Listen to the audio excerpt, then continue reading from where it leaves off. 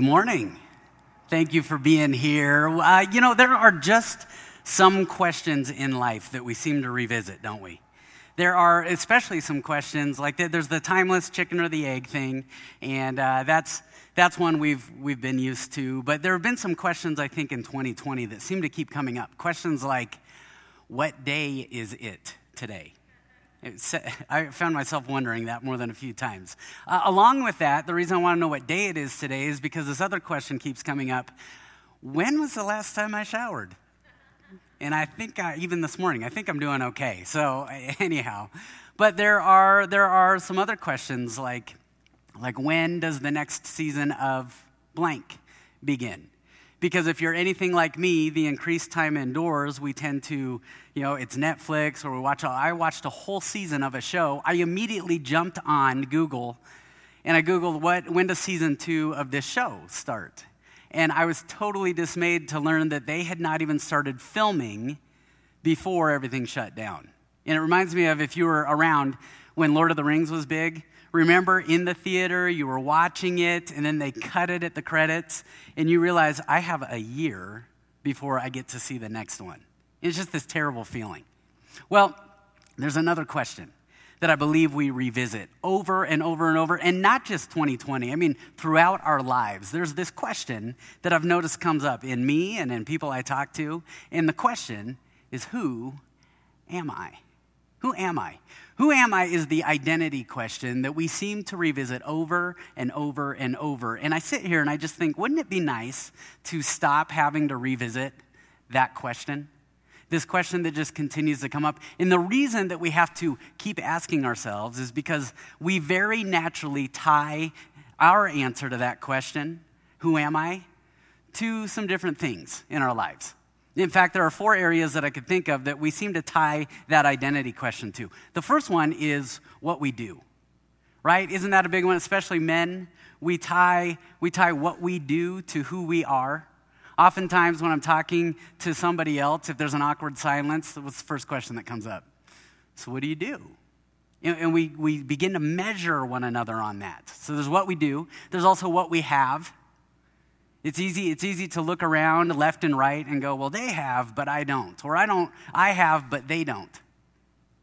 There's also what people think, especially this was a thing before social media, but it's even bigger now. What people think of me, and then especially 2020, where we've been. Where have most of us been most of the time? In our homes, staring at our 4 walls, and when you stay there long enough, it can tend to distort your view, can't it? And because we tie who am I to each of those 4 areas, what happens is we come up with some distorted answers. In fact, doing that is kind of like what this one dad did. I'm going to show you some pictures here. He took his child's drawings, and you know what he did? He photoshopped them into what they would actually look like if it actually looked like what his child drew. Look at this.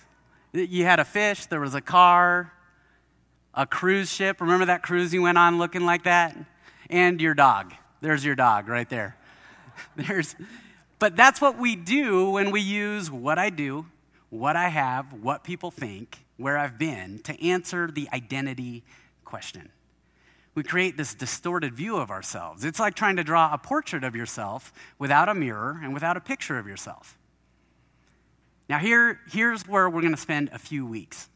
Who am I? See, before you ever existed, before you ever walked on this planet, before the stork dropped you off at your parents' doorstep when you were an infant, before your bank account or your credit rating put a number next to your name, before your job title or lack of one said anything about you, before there were likes and follows and mentions on social media, and before the people next to you and for you and against you had any opinion of you, the question, who am I, was answered before you and I began. And so over the next few weeks, we're going to walk through 4 things that actually took place before you and I ever walked this earth that have everything to do. In fact, they're the drivers of our identity. And so we're going to look at the first one this morning. In fact, it comes out of Genesis. If you have your Bibles, here's that first thing that happened. This is Genesis chapter 1, verse 26. Then God said, let us make mankind in our image, in our likeness, so that they may rule over the fish in the sea and the birds in the sky, over the livestock and all the wild animals, and over all the creatures that move along the ground. So God created mankind in his own image. In the image of God, he created them. Male and female, he created them. Now, I read that, and, I used to read that, and I didn't think anything of it. And then one day I was reading that, and I went, okay, here's God in the beginning, but he's making this statement. He says, let us. And I sat there and I thought, who's us? Let us make mankind, let us make human beings in our image. Who's us and who's our? And it's not really till you get to the New Testament that you begin to look back at the beginning, and you understand that there at the beginning, before anything else, was God the Father, God the Son, God the Holy Spirit. And it's as if they met, and they said, you know what? Let's make something. Let's make something. And of course, they made the earth and the skies, the sun, the moon, the stars, everything we see around us, night, day. And you know what they did? They called all of it good. But then they made humanity. And you know what the description was? Very good. Very good. See, before you began, before you ever set foot on this earth, there was an identity. There was a creation you were given by Father, Son, Holy Spirit that said, it's in my image and it is very good. And so this morning, I just want to camp out there for a minute. But what I want to do is I want to look through the lens of somebody that you may not think of when you read this in Genesis. I want to look through the lens of a guy who had, honestly, probably more success than you and I will ever have. He also had some very miserable failures, probably more than you and I will ever have. He had incredible, incredible victories. He suffered some defeats. He had close friends, and there were also betrayals. And that man is King David. And I want to look at Genesis 1 through the lens of King David, because he wrote a psalm that as you read what he wrote in this psalm, it's as if he's sitting with us reading Genesis 1. And what he does is he begins to move our eyes off of ourselves, which we tend to do so much. And he says, I want to move your eyes onto your maker. And here's why. There's an idea that I want you to hold on to today and the next few weeks. And it's this: the image is determined by the artist, not the instrument. The image, as in your image, your identity is determined by your maker, not by you or what anybody else has to say. And if we could just anchor that, then having to revisit who am I begins to fade away. And it doesn't go away. That identity doesn't go away, but we walk in that. And so I want to highlight three things that as you look at Psalm 8, King David says, you want to know your image? You want to know some elements of your image? I mean, we could list them all day, but here are a few you need to know. Psalm 8, verse 1. Here's what he says. First, he highlights the power of God. He says, you have set your glory in the heavens. Now, none of us would disagree with that. We can appreciate a sunrise, a sunset, a cloud formation, the colors in the sky. You have set your glory in the heavens. But this next part, this is interesting. Through the praise of children and infants, you have established a stronghold against your enemies to silence the foe and the avenger. See, I can get on board with the skies because those are just amazing. But then you think about an infant, and here's why I'm bringing this up, because we have this thing in us that we think glory is tied to what we're able to do. Remember what we talked about a little bit ago? What I do, what I have, what people think, where I'm at. And so it's interesting that David uses the term infants here, because infants can't really do much, can they? They sit there and they're cute, and we don't judge them on that, but something happens as we get older. Something happens. We begin to look in the mirror and we begin to judge ourselves and we begin to judge others based on what they can do or not do. And David says, no. The image you've been given, there is power before you began. In other words, he can take just the sound coming out of an infant and he can build a stronghold against his enemies. There's a pastor in New York, his name's Tim Keller. And Tim Keller talks about the day everything clicked for him when he was younger. He had a teacher who was sharing with him one day. He said, with all this emphasis on all of our abilities and what we're able to do or not do, there's this thing we have to remember. If you were to take the distance from here to the sun, 92 million miles, and you were to condense that down into the thickness of a sheet of paper, then the distance from the Earth to the nearest star would be a stack of papers 70 feet high. The diameter of the universe would be a stack of papers 310 miles high. And that teacher said to Tim Keller, and Jesus, Scripture tells us, holds all of that in his hands. Father, Son, Holy Spirit created all of that. And then the teacher posed a question.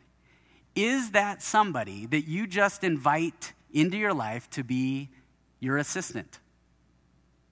Because isn't that what we do? Isn't that what we do? We often say, all right, Jesus, I'm going to handle this on my own, and I'm going to handle this on my own. And yet, when you look at all that he does, when you look at his power, you recognize he is not just assistant, he is Lord. He is full of power. We're created in that image. King David keeps going. In fact, this is at the beginning and the end of the psalm. He uses another word that doesn't really hit our radar often. It's this word majesty. Look at what he says. You have set your glory in the heavens. Verse 1. Lord, our Lord, how majestic is your name in all the earth. You have set your glory in the heavens. And then at the end of the psalm, he repeats himself to emphasize, Lord, our Lord, how majestic is your name in all the earth. Now, I don't know about you, but majesty doesn't really cross my mind on a daily basis. I mean, I've stood on top of 14ers here in Colorado and looked across at the other 14ers, and majesty could come to mind in those moments. I've gone up the sand dunes in southern Colorado, and when you get to the top and you look over, you see all these other dunes that you can't see when you first start going up them. And majesty could come to mind at that point. You could stand on a beach and listen and watch the waves roll in, and majestic could come to mind. Or you could even watch, those like the Planet Earth nature shows. Majesty comes to mind in those moments. But let me tell you when majesty doesn't come to mind.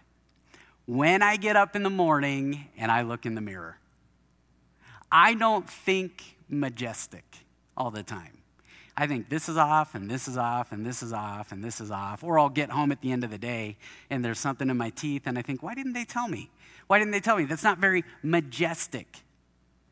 See, we'll point at all of God's creation that he called good, and we'll say majestic.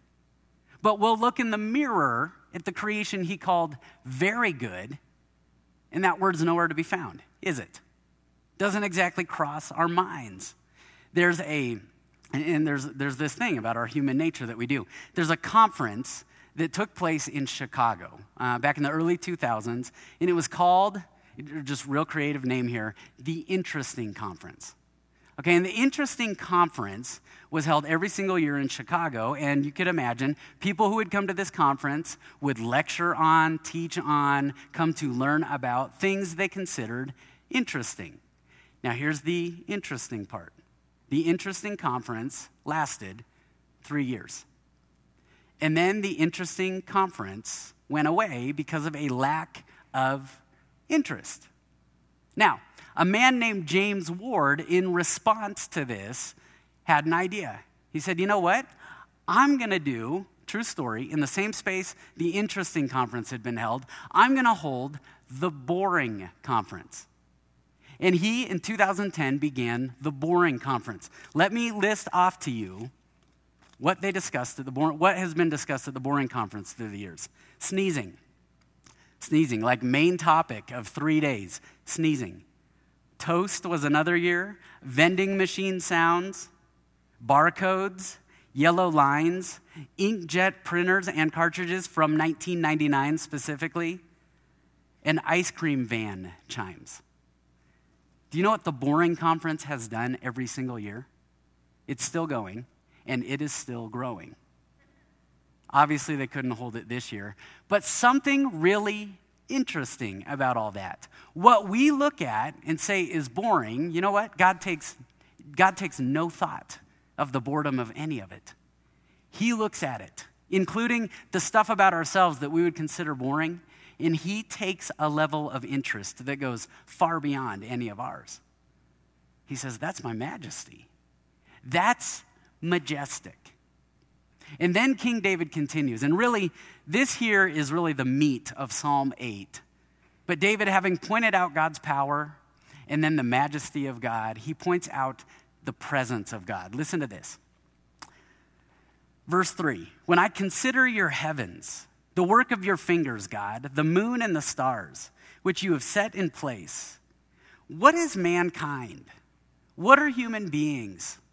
Who am I? Who are we that you are mindful of them? Who are human beings that you care for them? This is David recognizing that God says, not only do I take thought of you, I take care of you.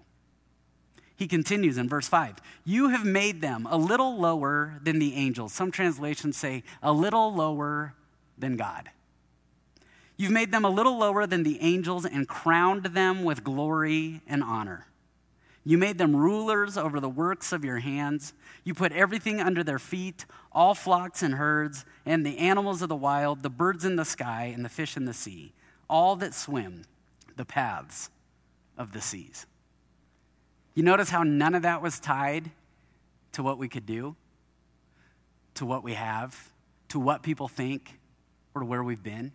God says, before you began, I determined your image, and it is my image, and it is very good.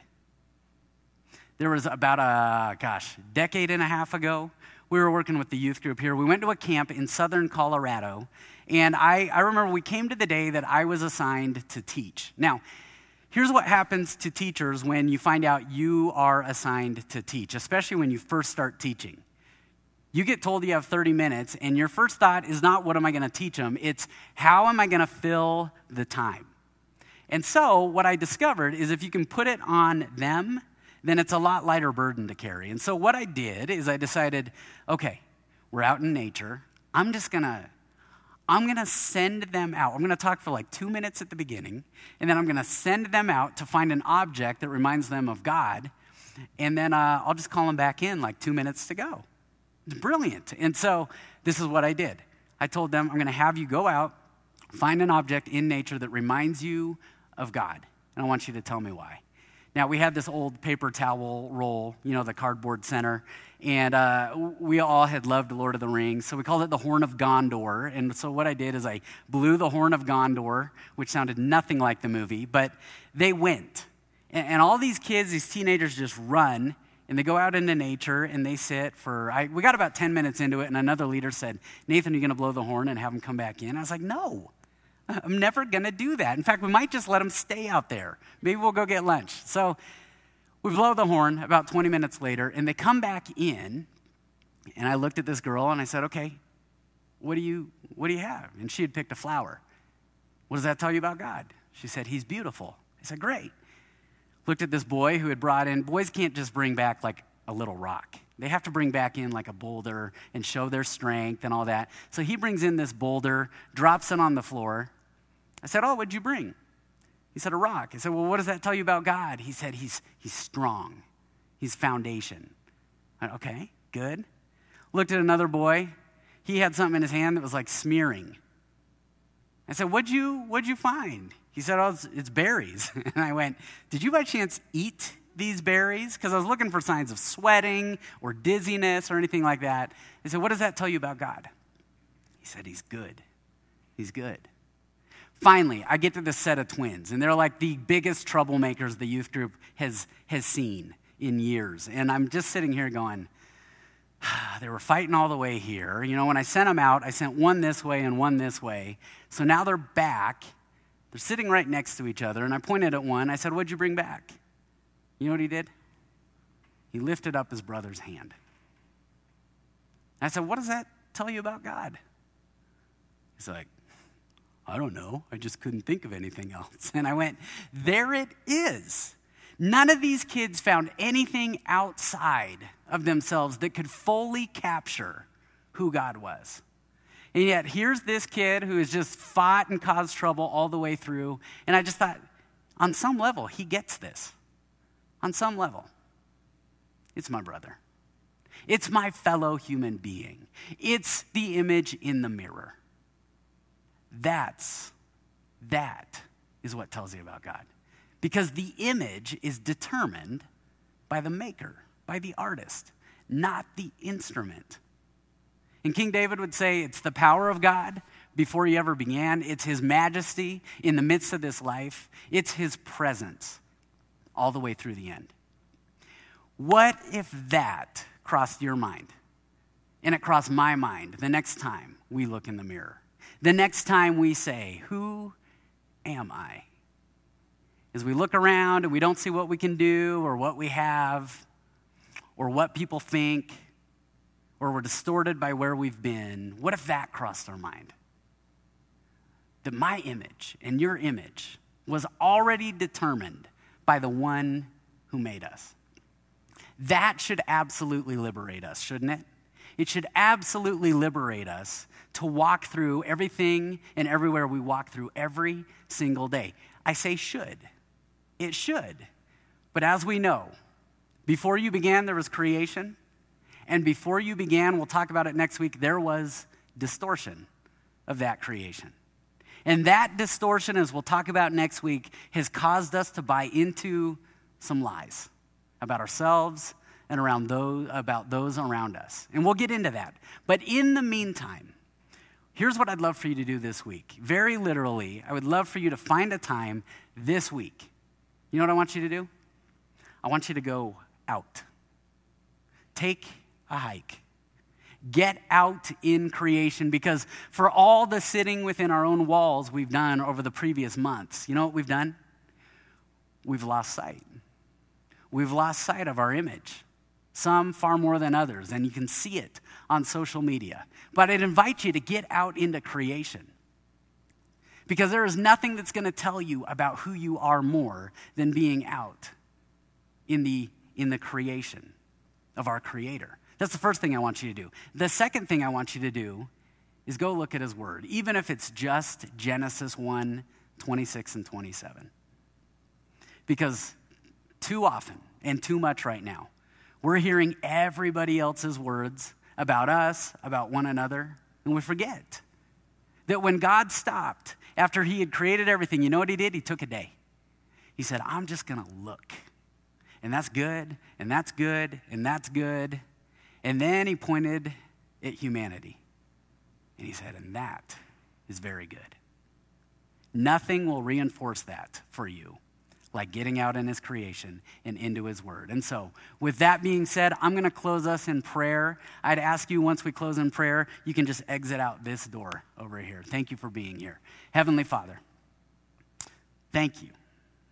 I mean, if the only prayer we ever prayed was thank you, we could pray that forever, couldn't we? Thank you that you're a God who you could have chosen anything. You could have chosen any image to make us in the image of, and you chose yourself.